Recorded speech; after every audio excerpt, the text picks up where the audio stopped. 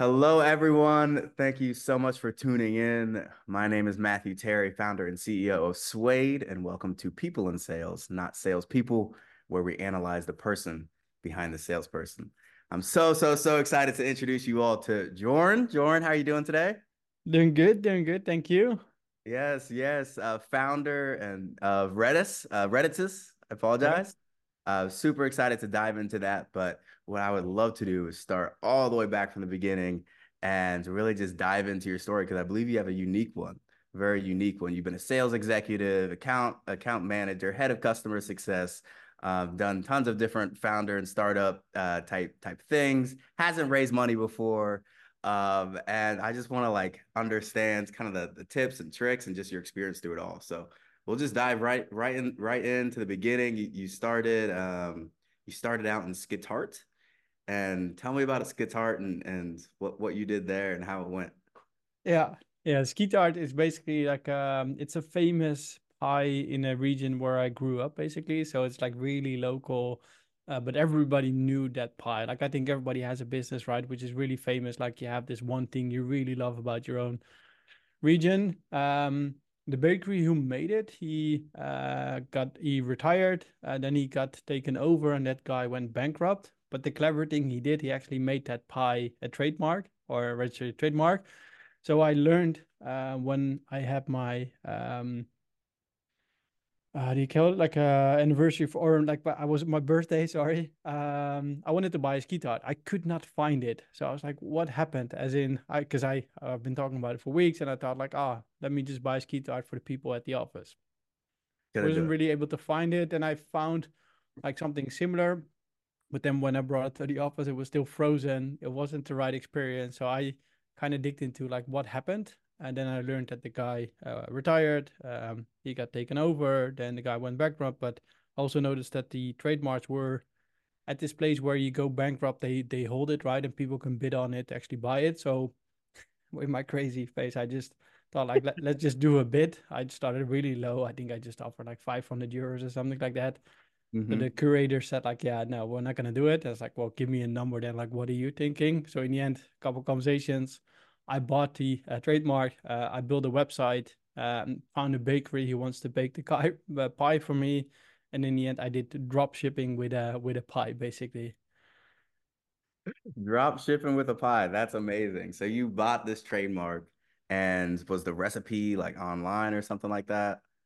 No, like we found I mean, in the end, everybody could make it, but I think like how it got made, we found the guy who made the bottoms of the pie. Like it was a factory up north in the Netherlands, so we agreed with him that he's gonna bake them again for this bakery. So he got the real rights, I guess, to use the real the bottoms. So people loved it again. Like I went to Christmas markets again and people Okay. purchased it. Like I Loved even with Christmas mornings, I would drive in my own car, bring people the pie, and then go to Christmas dinners after. it. That's incredible. I love that, man. What happened to it? I mean, I was working full time, and getting a commission on a pie like isn't really good business, I guess, because you have to sell a lot of them, and it was local, so and I was local tied to the bakery. So in the end, I ended up selling it again towards the guy who made the bottoms to the company. I mean, made like if you practically look at made some profits, like a couple of thousand, but then I've spent so much money on building the website, stuff like that. So I probably not even were break even at the end. But it was, I guess, my first experience of being an entrepreneur. Right. And I think it's a complete win, man. Like you went out there, you got the trademark, you made pies, people were buying them, and the hard part was it wasn't getting sales or like, selling the pies. It was just probably the margins Yeah, and the amount of work you had to put in. And then yeah. you ended up selling it. So really, you got to exit a founder on your first go. It's actually funny. I never say I have an exit, but I guess if you consider it like that, I have one, I guess. You got to exit. Pat yourself on the back. I think that's incredible. I love when people just go out, they have a problem and um they just take it upon themselves to be like, you know what, I know how to solve this. Let me just do it Hmm. myself, right? Stop waiting on people. That's the entrepreneurship mindset, man. I love that. Okay, Skeetar. All right, so that's number one. Yeah. Then you move to Yabbers. Yeah. Um, And before you speak on Yabbers, a lot of the people going to be listening to this are in America, and I would love to zoom out and kind of give a background on like where you are, where you're calling in from, and um, and just kind of like give a background on you just for 2 minutes here. yeah. Then before I guess my work, things I'm from the Netherlands, Utrecht. I did my internships internationally. So I did my first one in Australia, Sydney. I might dive into that as well because that's like a fun sales story. And then I did my second internship in Indianapolis. Did a sales job there as well, or sales internship. So kind of, I guess, like I mean, most of my life I lived in Europe, of course, in the Netherlands. Come from a pretty small town, and then I wanted to see what's out there more. So I decided to start traveling a lot. Yeah, that's awesome. Where'd you go to college? Amsterdam. Amsterdam. Yeah. Okay. And Yeah. then you got the internships. First one was in Australia. Tell me about that one. It was really it's a fun story, I guess. Like I thought like my English was really terrible in college. Like I think I got a 5 out of 10 due to our graduate system. So I thought like, okay, how can I prove it just by talking English all day? So I ended up just getting an internship in Australia. Didn't prepare anything for it. So I just took a flight, booked the first 3 days of a Oh hostel, man. and then just flew there. And then I thought I will figure out over there like how can I actually get a place to stay. So that was fun. I worked in a company who organized like sports competitions in the lunch breaks of office people. So imagine you're working in an office and you want to play Samsung against Sony during a lunch break, basically play like football, soccer, or touch footy, anything like that. We organized those competitions. But my role was, I guess, like operational, so setting everything up, and I was able to play some soccer as well during lunch breaks as well. But like the fun thing, I guess, the fun sales story is that that guy, that owner, like he was tough. He was an Aussie, and he just like just wanted to m make you, I guess, in this salesperson. So what he would do is he just put me in front of this building, like go in and go sell basically the competition to this company. Like ask for the HR manager and then Mhm. pitch. It's like In okay, person. in person, like Just said, actually walk through just those doors. Good luck. Wow. exactly.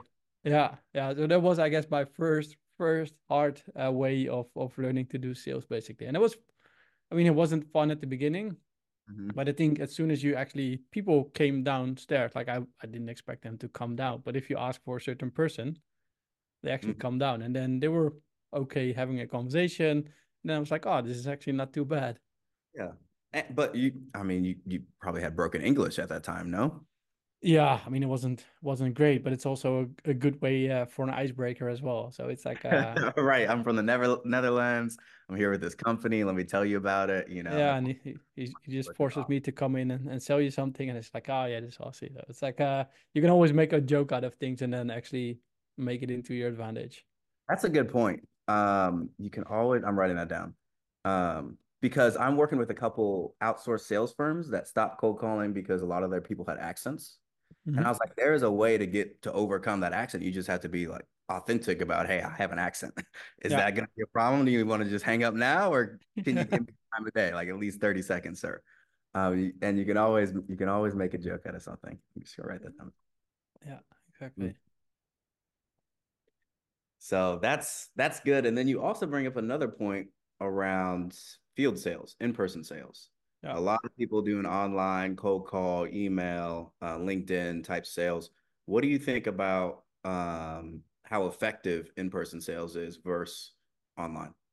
Yeah, like I mean, I have a completely different opinion now, I guess. Like I don't think it's gonna be that effective. Like it was fun to do, but it's not scalable at all, right? As in, like you have to go somewhere, knock on people's door, actually do things. Like it depends, of course. I'm not sure who the listeners are, but what kind of sales you do. But if you're doing anything B2B related, then like I wouldn't, I personally wouldn't do it myself right now. Like maybe to get your, I think I heard somebody say like it's a great way to get your first 10 clients in. For example, if you sell something really specific towards a certain industry, you might want to build up that connection. But if you want to go beyond that, then it's just not scalable. Like you have to find other ways. That's true. There, in my opinion, there's a lot of noise out there, and it's gonna become more Yeah, noise, AI stuff. So, how do you differentiate yourself? And I talked to a sales leader once, and he said you can't fake showing up. You can't automate or AIify actually knocking on somebody's door. And he thought that that was gonna be the future of sales and conversations. Was like you just have to show up in person and show them that you're authentic and you're actually here to help, not yeah. just trying to. So I thought that was interesting. Yeah, it's interesting, I guess, but like I'm coming from SaaS, so like you always look at your customer acquisition cost, right? So how much people are you able to talk to in a day? How much does it cost you to have that salesperson actually go there? And how much is he able to close from all the conversations he has? So if the math works out, then it could work out as well. But I would always keep that in mind, I guess. Oh yeah, for sure. If you're selling a SaaS product, $30 a month per seat, it probably makes sense to go Yeah, and knock on a whole bunch of doors. But if it's like 200,000 a year, for a big, enterprise, then it could yeah. potentially. So okay, cool. Appreciate you diving us into your experience in Australia. I love that. You can always make a joke out of something. That is going to be tagline for this for sure. Nice, Um, nice. but after Skeeters, you went to Yabbers.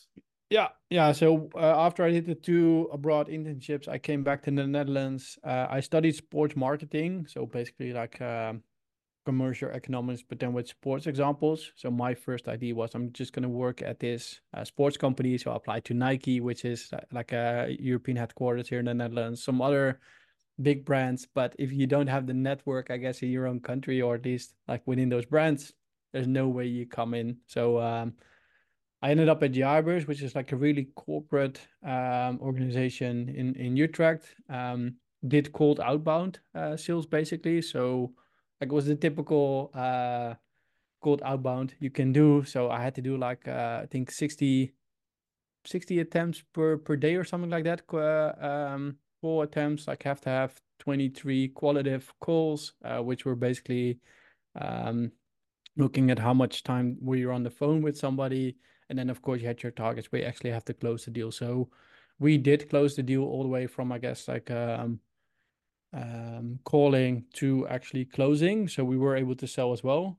Hmm. That was nice, but it was a fun experience because I had months where I like achieved my target maybe 200% or like 150%, and then I still got fussed about like why didn't you reach your call targets? I was like, well, I'm making invoices, I'm trying to close deals.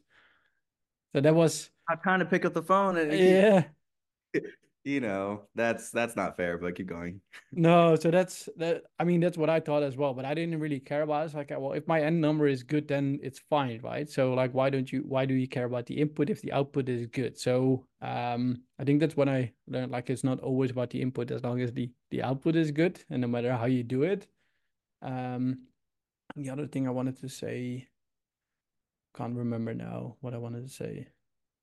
But that's kind of like how I got into cold outreach, and I think like when people do this, like I had days where it just didn't work, right? You could be really good, but yeah, days like if you get a no, and I think I read it a couple of times now, like if you get a no, step away from your computer and I guess have a walk, have a chat with somebody. Because I think I had a day where I had three people saying almost no within the first 10 seconds without even me saying anything.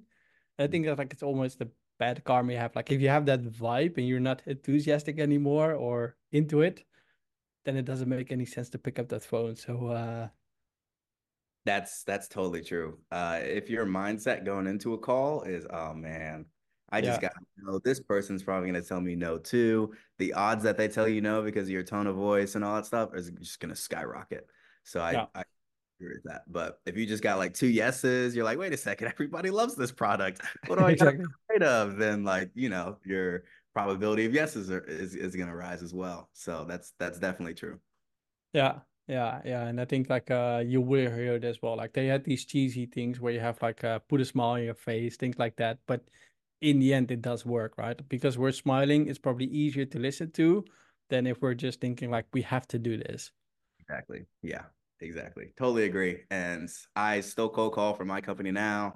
I led an outreach team for the last company I worked with, and I did that before every call. I throw on a smile. It will kind of lift your spirits. It's kind of strange. It's weird the first time you do it, but it works. Yeah. it that enthusiasm in the voice that you need. So that's super awesome, man. I love that you were in the cold outreach space. Did you like it? Did you like kind of the adrenaline or like what was you just tell me about your experience emotionally with cold outreach? Um, I yeah, what can I say? I mean, I think it was a good learning. I think it was fun to do because we had a good group of young people. So I think the vibe around doing it was really nice. I think it's like it has been determining my success now because like you take that steel plate in front of your face away. Like as we say, that's like there's always a steel plate, right? There's no shame anymore by picking up the phone if you do it like all day long.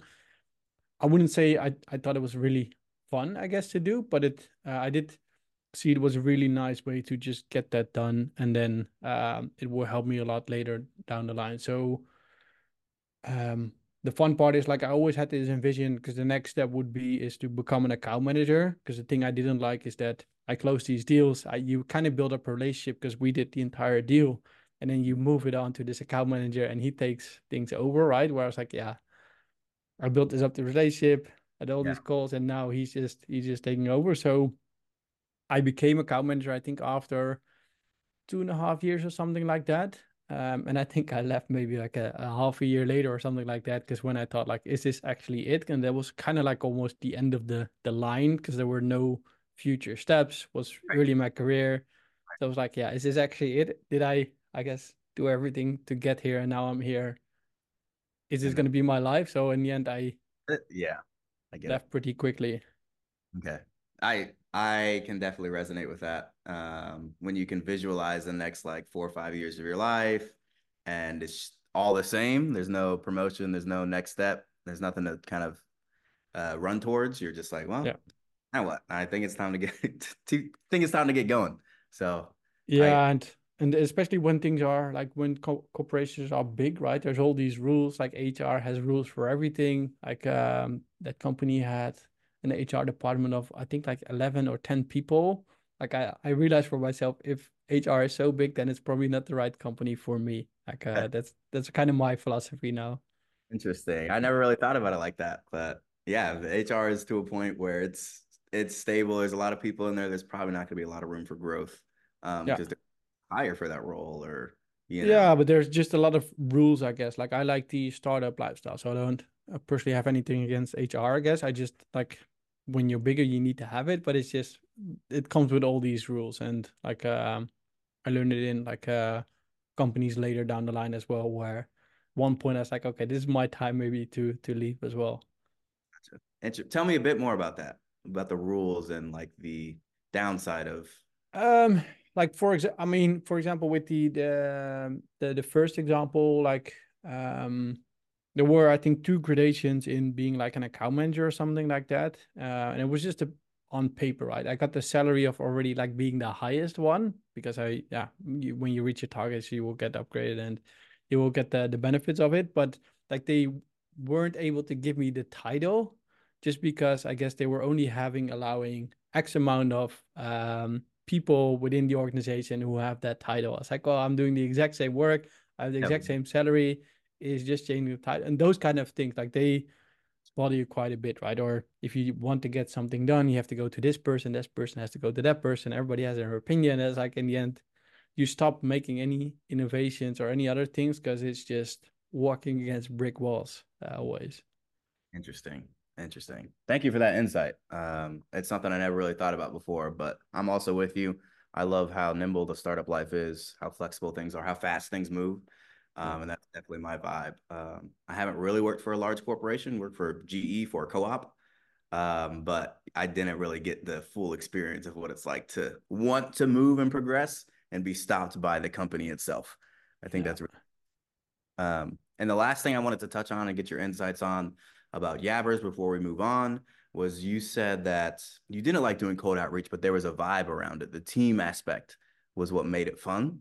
Hmm. And I would love for you to expand upon that because I think that's true with a lot of organizations who do cold calling. It's like, hey, it's the team and it's the games we play and it's laughing about the no's that makes this fun, not just the cold outreach. Yeah, I mean, for us, and I think it's in a lot of companies, like you do cold outreach when you're early in your career, right? When you're young. you can handle, I guess, a lot of no's. But what also happens, especially here in the Netherlands, is that people go out for drinks, I guess, with their work on a Friday or Thursday or I guess whatever day it is. So I guess those kind of moments where you're like, okay, well, just we'll laugh it off, I guess, at the end of the week, and then you have this drink, you forget about all those conversations, and Monday you just get back at it. I think that's nice, and like you started doing, I guess, like other activities, because that's the only thing a manager can really do to keep the vibe up, right? Just make sure you have fun, I guess, besides all the no's you're getting. So having lunches together or do some things, I guess, which breaks it a bit and which makes it fun. And for us, like I mean, we had targets, and those targets had commissions against it, which made it fun as well. So From the but yeses. yeah, from the yeses, like from the people you do close and you do get good commissions at the end of the month. At one point we were performing a bit too well, where they just decreased like the bonuses, stuff like that. So that's, I guess that's the other side, right? If you do really well, that at one point they're gonna move the goalposts, and then they're gonna change things basically. So for us, at one point, I think it was first individual only, then they made it individual and team basis. So like 60% of your target if you was based on individual performance, 40% on team performance, which made it also to, I guess, help your colleagues as well, which was nice.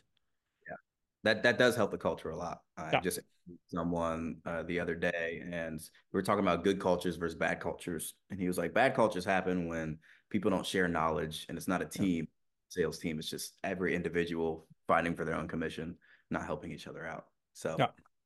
that's a good play to help build Yeah, that. yeah, and I think in that case it also comes with hiring, right? Like what kind of people are you hiring? If you find this one person who goes for himself, like at one point, even though he might hit his targets, like it will end up being about culture. People will leave and don't like it. Like I haven't seen it that much, but like I know how it can be. Mm-hmm. Yeah. Um, so a couple questions that came to my mind off of this before we jump into your next phase. Would you consider yourself an introvert or an extrovert?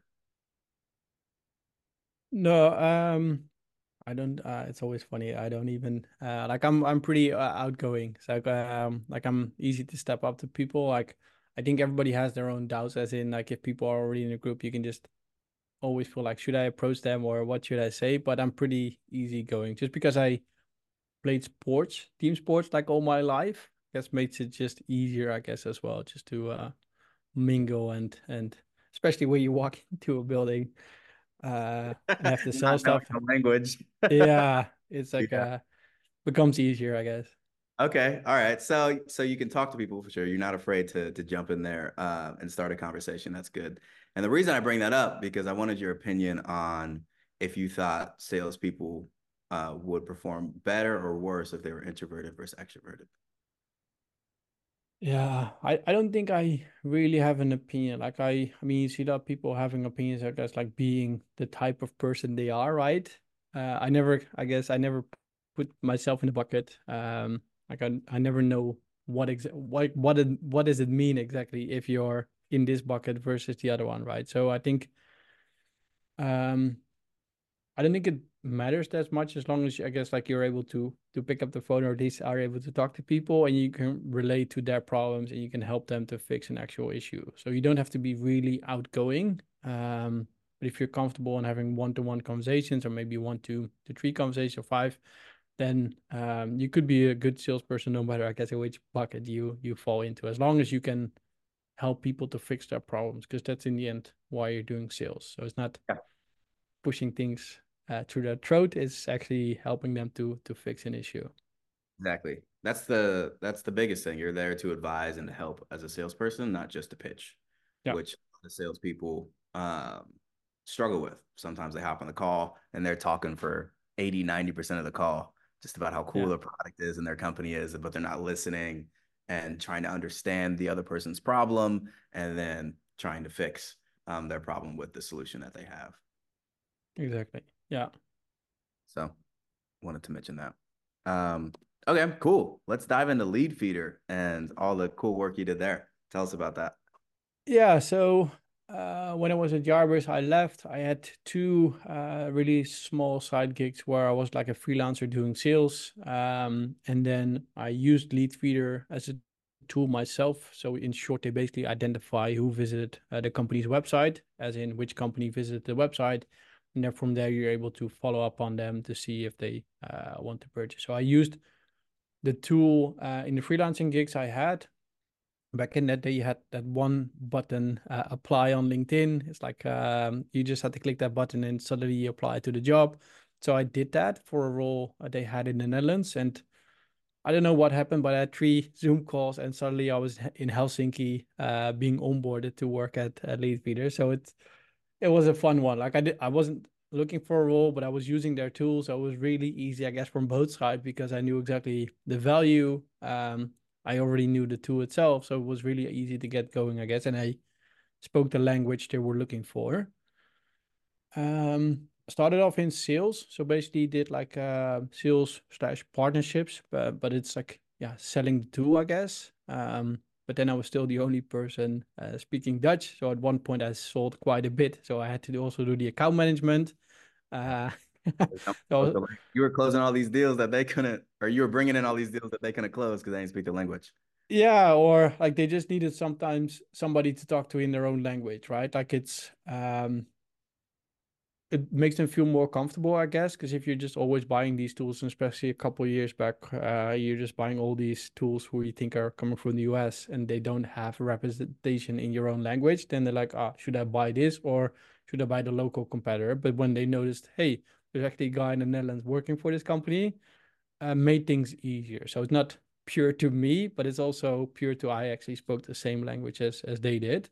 Yeah. Um, but then, like, I lived between customer success and sales for quite a bit. I think like maybe a year or a year and a half or something like that, where I didn't want to make a decision and I was kind of left open to, I guess, do whatever you want in a way where I was That's still nice. closing deals and I can follow up with them afterwards, which was kind of the position I wanted, right? Where I can sell honestly what the tool can do, and then I can help them to make them successful at the end. Because if you do either or, and somebody sells something which you might not be able to do, or you have to sell and then you have to hand them over. So this was for me like the perfect position, which I created, I guess, for myself. That's good. Did you find that to be a problem when you just did account management or customer success, where the salesperson would sell something that the product genuinely did not do, and you had to kind of break the news to the customer after? Yeah, I mean, like to fast forward a little bit, when I was at Leadfeeder, I became head of customer success. We had around like 30 people in the team. So I think we had like 15 customer success managers at one point. And when you analyze like the churn reasons of why people would leave, we even had a churn reason of like wrong expectations, basically. And that could be, and it's not just sales, right? It could be the marketing messaging, it could be sales indeed, but like a lot of them were, I guess, regarding that. And then it's really hard to actually save them, no matter the CSM, because if people come in with an expectation the tool can do and it can't do it for any reason, then you can't save it as a CS person. Yeah. Go to your developers real quick. Can you build this feature in like 2 weeks for this Yeah. client? They thought that that's why they were buying this product. Yeah, that's definitely hard. And that's probably one of the issues around sales too, is some people just want to close deals, get their commission, and they'll say anything. Yeah. Okay. And yeah, and I mean, I think that happens in any organization as you get bigger, I guess, and especially when funded, like growth at all cost, also means that you're gonna buy or you're gonna hire sales people who are just trying to sell whatever they can, I guess. Sometimes even packages which didn't existed, things like that. So it's like it's always hard, I guess, if you just deal with one side and then you have to tell like, okay, well, we don't have that, or like how we're supposed to fix it, and then they just, I guess, like pull it, throw it over the fence, and then good luck with it. Yeah. So yeah, I think that's especially when you have commissions. I guess that's going to be in any organization because you can't always blame the salesperson either because they have to reach their goals. They have to reach their quota. They want to get their commission. hmm And that's one thing that you mentioned in the last company that you worked for that I did want to touch on was changing the goalpost. It's one of the things I hate in sales Yeah. because you work so hard to build the systems, to figure out the messaging, to hit the goals, and then you hit it, and for like a week you're happy. Then your boss comes in and says, "Guess what? We actually need you to do this, or we're going to lower your commission because you're doing so well." And I hate that. Yeah. Have you come across that before? Yeah, and I mean, I don't know if I did it myself, even as a CS leader, I guess, because it's sometimes really hard. Like when I put that hat on, because if you're gonna make these goals, right, and you're growing really fast and you're doing other things, like it's really hard to predict how things would go. So on one hand, you have to make it realistic, and on the other hand, like you want to make it, of course, in a way where they do have to work hard to actually get it. So it's like I get it for both sides. Like I did not like it, and I fully understand people do not like it when things move, I guess. And I can't remember, but I might have to do it once myself. Where it's like, yeah, wasn't actually like the good goalpost, I guess, to reach. So That's I it's guess definitely as a balancing act for sure. Because yeah, if you're bad at setting goalposts and it yeah, turns out at a really low goal and your people only work 2 days out of the five because it's so easy to hit the goal, then that's a bad goal and you should, try and stretch your team a little bit. But yeah, yeah. uh yeah, Yeah, and I think the further a company is, the easier it is to set like realistic goalposts, I guess. That's it as well. Because if you're early stage, then and you figure things out, you're hiring at all costs and you're starting to make like your first goalpost, then probably you get it wrong anyway the first time. So it always needs a bit of time to get it right. yeah, that's for sure. It does make me want to put my innovation hat on and be like, how could we solve this goalpost problem? There's probably just a better KPI or maybe like an iterative check-in just to help the salespeople know, hey, the goalpost might change in 3 weeks because we're going to do like a review. I don't know. I'll solve it later. But all right. So lead feeder, you ended as a head of customer success, leading the customer success team, not really dealing with the sales side. And what caused you to step out of that role after, you kind of reached the top, I guess. Yeah, like I wanted to build my own business, I guess. So during that time, being in sales or being a customer success manager still, I always got this question like, this is a great tool. Which tool should I use more? When you do all these demos a day, you get sick of that question. So that's when I decided to build like a website, which is called saleslovemarketing.co. Um, like I don't do anything with it right now. Site is still live, but in the good days, it had like 25,000 organic visitors per month. And what I did is I just listed the best sales and marketing tools on it. And then the idea was I'm going to make money by people clicking on a link to buy that tool. And then I'm going to get a kickback fee because I use affiliate links on it.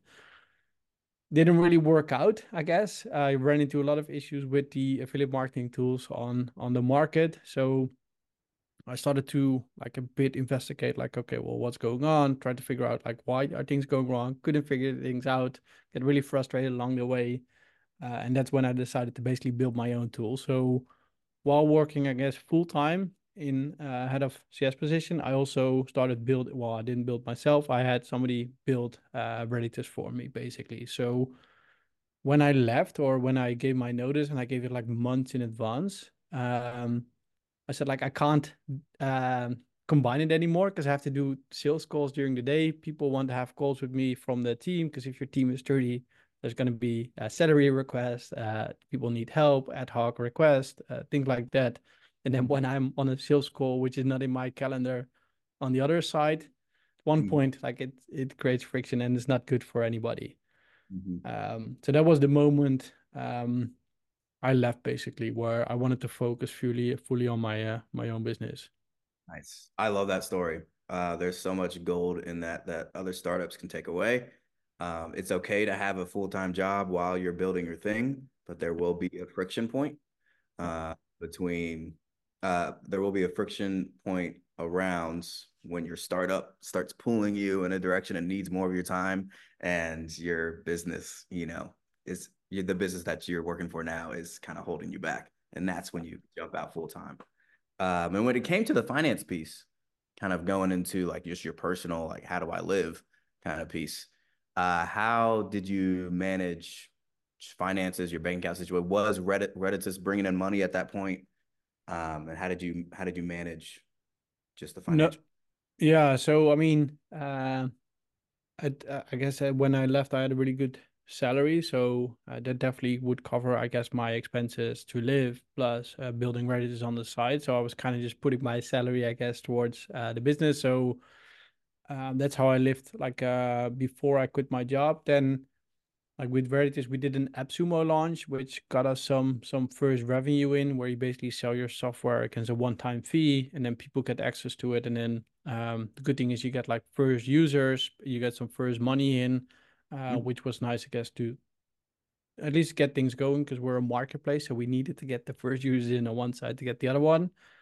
Um, and that's kind of like how I did it. Like I had some stock options for the company for Lead Feeder. So when I left, I had to buy them, and then luckily 3 months later, they got acquired. Like I should have stayed 3 months longer, but I didn't know they were actually um, talking about acquiring. So hindsight, I should have stayed longer, but in the end, it was the perfect time for me. So I don't feel sorry for it, I guess. And that's kind of like how I funded the beginning of Reddit.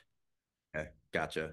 That is really interesting. Tell me a bit more about you mentioned a term and it kind of flew out, but the term in which you sell your software products as a Oh yeah. one-time for your companies. I think that's really interesting, and that's something that a lot of startups can take away too. So tell me a bit more about that.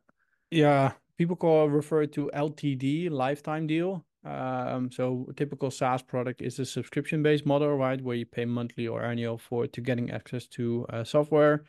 There's a lot of platforms out there, AppSumo being the biggest one, where you can just list your software and then you can do an LTD deal, as they call it. So giving, like I think we did, for example, we charged $50 or $60, for example, one time, and people would basically get access to our tool lifetime. So it's a really bad business model, but Oh, it's for really it's sure. really it's really good to get your first users. So if you have a product which is really scalable, you don't have to worry about it too much, right? Like it's really nice to get those first users. Like they're not, in my opinion, the best users, I guess, because the people who buy these deals, they don't want to pay full price, but they do want to get all the features. So they have the highest expectations against the lowest price, basically. So I think the biggest thing is make sure that you don't see them as your ideal customer profile and you build all the features they want. Make sure you have a clear product vision and I guess leverage them to get users in, find bugs, fix things, get your first money in, but don't build everything around them, I guess. Mm-hmm.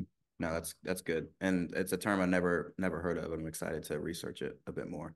Yeah. LTDs, lifetime deals. Remember it. So that's how you got your first dollars in the door and started building traction for your marketplace. Then what happened? Yes, like something happened which I didn't want to happen, I guess, but we got the first users in. Like I started filling the first subscriptions, which was really nice. Like our subscriptions then were only $39 a month, so it's really hard to get like a good living out of that. But we were selling like on a consistent basis, which was nice, getting more users in, so traction was looking good. But then we realized that we built the app in a complete wrong way, I guess. We built it a bit too MVP style, so we used a template in our front end. At one point, bugs were happening where we didn't know why they were happening, how they were happening, and how to actually fix it, even though it was sometimes just a simple button which didn't work. And it was a hard time to figure out like why. Yeah, yeah. So I think I left in February. In June, oh no, yeah, in June, this started already. So I think we thought like, okay, well, we might just fix the bugs and then manage. And then in December, we said like, okay, we're just gonna rebuild almost the entire core of the app. So we took 6 months to rebuild the entire app. Took a bit more of my savings than I wanted, but then at least I had the product and the core I was looking for. So like if you can avoid that mistake I made, it's gonna save you a lot of time and money, that's for sure. So um, go for the So long term, I guess, and if you were keep that gonna in do it mind. again, you would start from scratch as far as building a dashboard and a product to Yeah. do. Yeah, maybe now even I guess like if you want to get them really early validation, you could use the no code tools, right? Where you can just have that in the back end and then build your own front end, for example. But what we did is now we completed the back end completely from the front end, which was really nice because then we knew exactly why things were happening. Like if I would build something again, I would do it like that right from the beginning. Gotcha. Interesting. All right. That's definitely interesting because some startups are like, hey, if it already looks nice and there's a front end that's already built, let me just get that, tap it in here, and then Yeah. I'm launched in a week. But it's not scalable, you're saying. And you'll Yeah, really for us it started giving issues basically. So it's like we and now things are moving a lot faster. Like if we want to implement new features, things like that, we have the core, we have like how do you call it, like components, so we can just reuse things in the app, which we built ourselves. So that's why it took 6 months, but now development it just goes a lot faster. okay, awesome. You have a very interesting story because you haven't raised money around any of these ventures and Reddit just in Yeah. general. But you have how many developers on your team? We now have two full-time developers. Yeah. Two full-time developers. When you started, so you still in lead feeder and you wanted to build this new tool, you had to hire developers now because you're not a developer yourself. Yeah. Did you just use that out of pocket? Yeah. Yeah. So I just paid it for myself and like I didn't know where to start, I guess, because I mean, in the Netherlands, salaries for developers are pretty high. So my thinking was, okay, I worked fully remote in this company already, so I'm not gonna hire somebody in my own country, which costs a lot of money. So in the end, I ended up hiring like via a platform, which I paid way too many fees. But then when I started working with a developer, he started building like the first MVP. At one point, like he had a friend who came in. They're now both co-founders. And we kind of moved away from the platform. So I had the friend work for a while the other one was like sitting out his contract where he couldn't work for me without being with that agency. So it was a bit of a stretch, I guess, but we managed. So the way I also funded things is like because I had 100% shares, right? I was solo founder, so I couldn't keep paying salaries like really high. So what I did is like lower salaries because they did want to have, of course, salary to survive, I guess to call it like that. Yeah. But I would give them shares in return, basically. So I guess for the salary they dropped, they get shares in return. So that's how they got also to become co-founders. Okay, gotcha, gotcha. So you kind of substituted the Yeah, extra stock, and yeah, that's really smart as well. And you made these developers champions of your product, right? yeah, yeah. Like at the beginning, I think I made the mistake of not doing it, I guess. And I kind of changed it maybe this year in June where we had a team week and I just went through all the basics you can think of, I guess. Um, but I think at the beginning when I hired them as freelancers, like they didn't know completely what they were building and they were just doing what I asked, which makes sense. But then I think in June when we had this week where I kind of explained like why are we building this? How is this supposed to work? What are the clients asking? Like what is our ICP? What problem are we fixing? What are we trying to achieve? And I did it with the current two developers, and then I think that sparked something where they were thinking like, okay, now we know actually what we want to build, and they come up with a lot more suggestions, I guess, than what they did before. And what we did, I guess, like just a couple of weeks back, is we came together again, flew all to Hungary.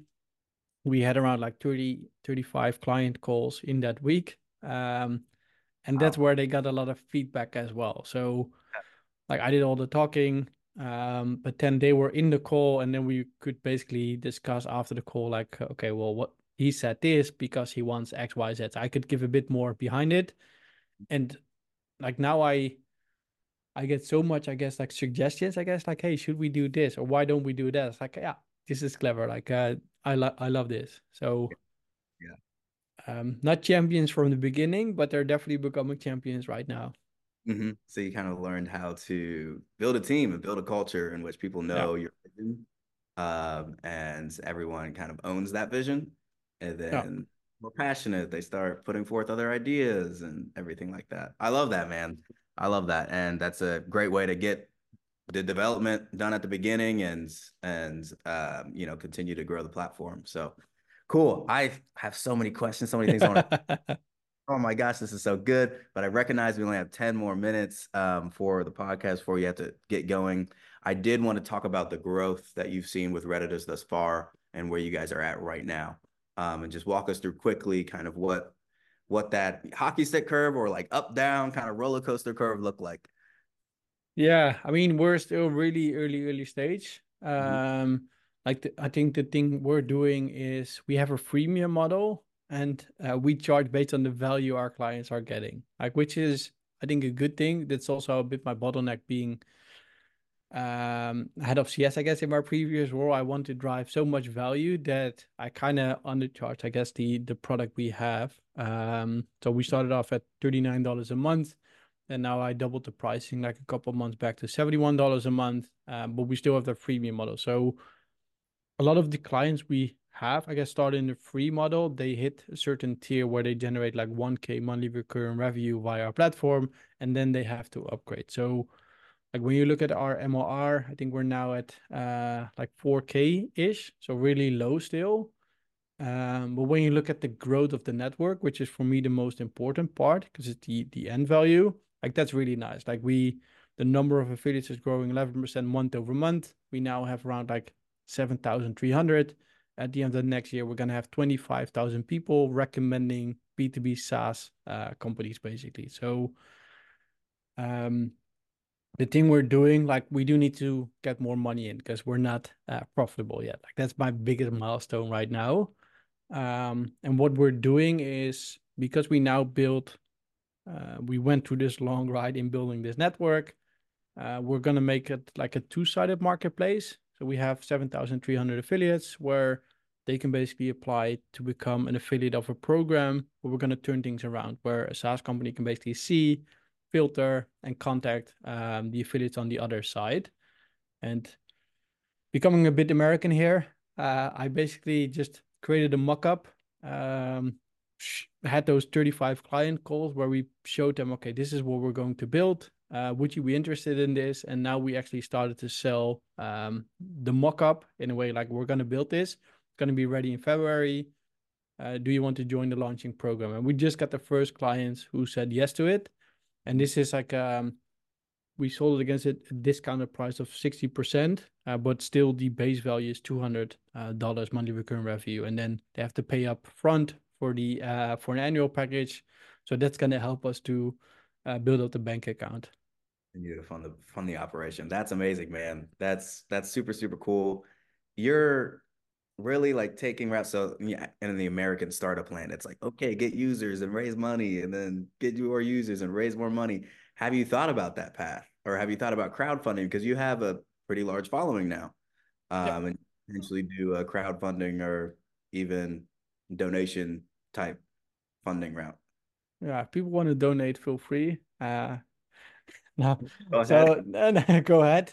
No, so like I did talk to some investors, like people call them pre-seed, seed investors. Like I don't know how you should call them, but I mean the typical answer I got is in I asked them at the like I'm pretty straightforward, I guess. Like I got twice the answer as in when I talked to them, like, okay, we'll come back when you have 10K monthly recurring revenue. I said, well, you do pre-seed or seed, right? Yeah, yeah, but come back when you have 10K. So after getting that advice maybe two times, three times, I asked at the next investors asked, do you invest in the stage we're in? This is our MLR, this is the client base, this is the product. Do you invest in the stage we're in? Yeah, yeah, we do. So I had a couple of conversations. Come back when you have 10K MLR. It's like, okay, no. So I was sick of it, as in you created a pitch deck, you have these conversations, you spend a lot of time on it, and in the end, it kind of hurt like the growth we were in. I was like, okay, just I'm not gonna worry about it anymore. Like when I have 10K MR, I probably don't need them anymore anyway. So why don't I just focus on that? I might consider still doing like this community round as you mentioned, because like I do run my own podcast as well. getting to Sure. know all these people who wrote a book, which a lot of people read probably when listening to this. So I was like, I should do something with my network, as in, why don't I just do a really small round where I get people invested in the company and like make them part of my success, I guess. Mhm. So that's probably something I will investigate between Christmas and New Year's. Okay, how do I set it up? What are the terms? Can I do it with the Dutch entity we have? What are, I guess, the legal implications? And what price do you put on the startup? I guess like Well, valuation cap. Yeah. exactly. Like it's, I mean, there's so many different calculations. I had so many podcast shows regarding this as well, but in the end, it's yeah, what the crazy person gives for it, I guess, as we say in Dutch. That's kind of still the phase we're in right now, right? If you on the revenue, then we're probably still pretty worthless in a way. But if you look at the potential, then it's going to be really interesting. So it's like a balance. Balancing act, yeah, and kind of, risk on all sides. But I definitely think with the type of business you have of the marketplace and trying to Yeah, build a following for all the reasons, it could definitely make a lot of sense for yeah. you to figure out. So, yeah, look into it. If you need any help, I'd love to share the resources I've come across. And also want to be a part of your success story because I am on Redditus and I have other clients of mine that I'm like, hey, we need to get you on Redditus so that way we can help, blah, blah, blah, blah, blah. We'll talk about that later. But all right, so I want to pick my last question wisely. And then I do want you to give an overview of Redditus and affiliate marketing. I'll Hmm. just so people know, because I actually had no idea what affiliate marketing was before Amir connected us, and I think it's amazing kind of growth technique. So, because that's on my mind, I would like you to answer a question around marketing or sales when it comes to startup growth. Should a startup focus more on marketing aspects? So, putting stuff on LinkedIn, maybe ads and stuff like that, or the sales aspect, cold calls, door to door, all that stuff. Yeah, I think it fully depends on, I guess, like what is your average deal size? Like, if your product-led growth, if your deal size is maybe, to pick a number, I guess, lower than $1,000 per month, then you probably want to focus more on the marketing aspect. If it's higher than 1,000, like your sales-led, then we have to focus more on the sales part. So it all starts, I guess, with the numbers. Like in our case, for example, like the subscription started at $71 a month. Like there's no way for me to probably make up for the cost if I would just have like a team of people doing cold calls because they have to bring in their salary back. But having selling like $71 per month packages, that's going to be tough. Like they have to sell a lot to actually earn their own salary, and then we still have to make money at the end as well. So look at your average deal size basically, and then figure out what is working best for you. But I mean, my personal preference would always be like do marketing as well, like be out there, build a brand. That's what we're doing right now. We might do it a bit too early because normally you would do this later down the line, but in the end, this is going to help us later down the line. So we're building this brand. Like I now get recognized at events where it's like, and people say like, "Hey, we're using Redditus" when they see my sweater. So it's like the brand is out there. So I don't think you can, yeah, start too late with that. Gotcha. Yes, I completely agree. And we've just now started with Suade to do a lot more marketing and just like my own personal LinkedIn is becoming my just voice Yeah, to the world and getting reactions and just telling people my thoughts is all something helpful to get your brand image out there. So yeah. awesome, man. Well, tell us about Redditus, tell us about affiliate marketing and why people should care. Yeah, so I mean, you just asked a question, right? Should you do sales or marketing? Like, I think both of them are always direct marketing, right? You have your ideal customer profile and you want to target them directly. Like, what affiliate marketing is like indirect marketing. So you're asking somebody else to do the marketing for you. So think about associations, agencies, consultants, publishers, bloggers, influencers. There's always people who have access to your ideal customer profile in bulk. And that's basically where affiliate marketing comes in. You ask them to start promoting you. And when they deliver you paid clients, which is important, purely paid clients, you're going to give them a kickback fee in return.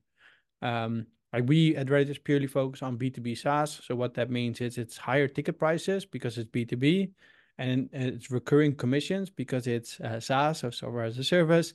So that's why I love affiliate marketing within B2B SaaS, because everybody gets better from it long-term wise, basically. So if somebody would start recommending Suede and then they would use an affiliate link, they could get X% for X amount of months. So in the end, they do get a really good number at the end of the funnel, basically. So that's basically affiliate marketing, recommending a software and getting a kickback fee in return. Nice. Nice. Yeah. All right. Well, definitely appreciate that. And super excited to have you on the show. How can people like get in contact with you and see your content? Yeah, so I mean, contact me on LinkedIn, but make sure you mention that you listen to this podcast because I mean, not to brag, but I still have 300 open requests, and if people don't leave a message, then most likely I wouldn't accept if I don't see any value in it. So make sure you say you listen to this podcast, connect with me on LinkedIn. There's only one Joran Hoffman, so that should be easy to find. Nice. And I'll definitely put that in all our socials. So thank you so much, Joran, for joining us. This was super insightful. So many good nuggets came out of this for me and hopefully for our viewers. And I hope you have a very Merry Christmas. Likewise, thanks, Matthew. Thank you. Have a good one. You too.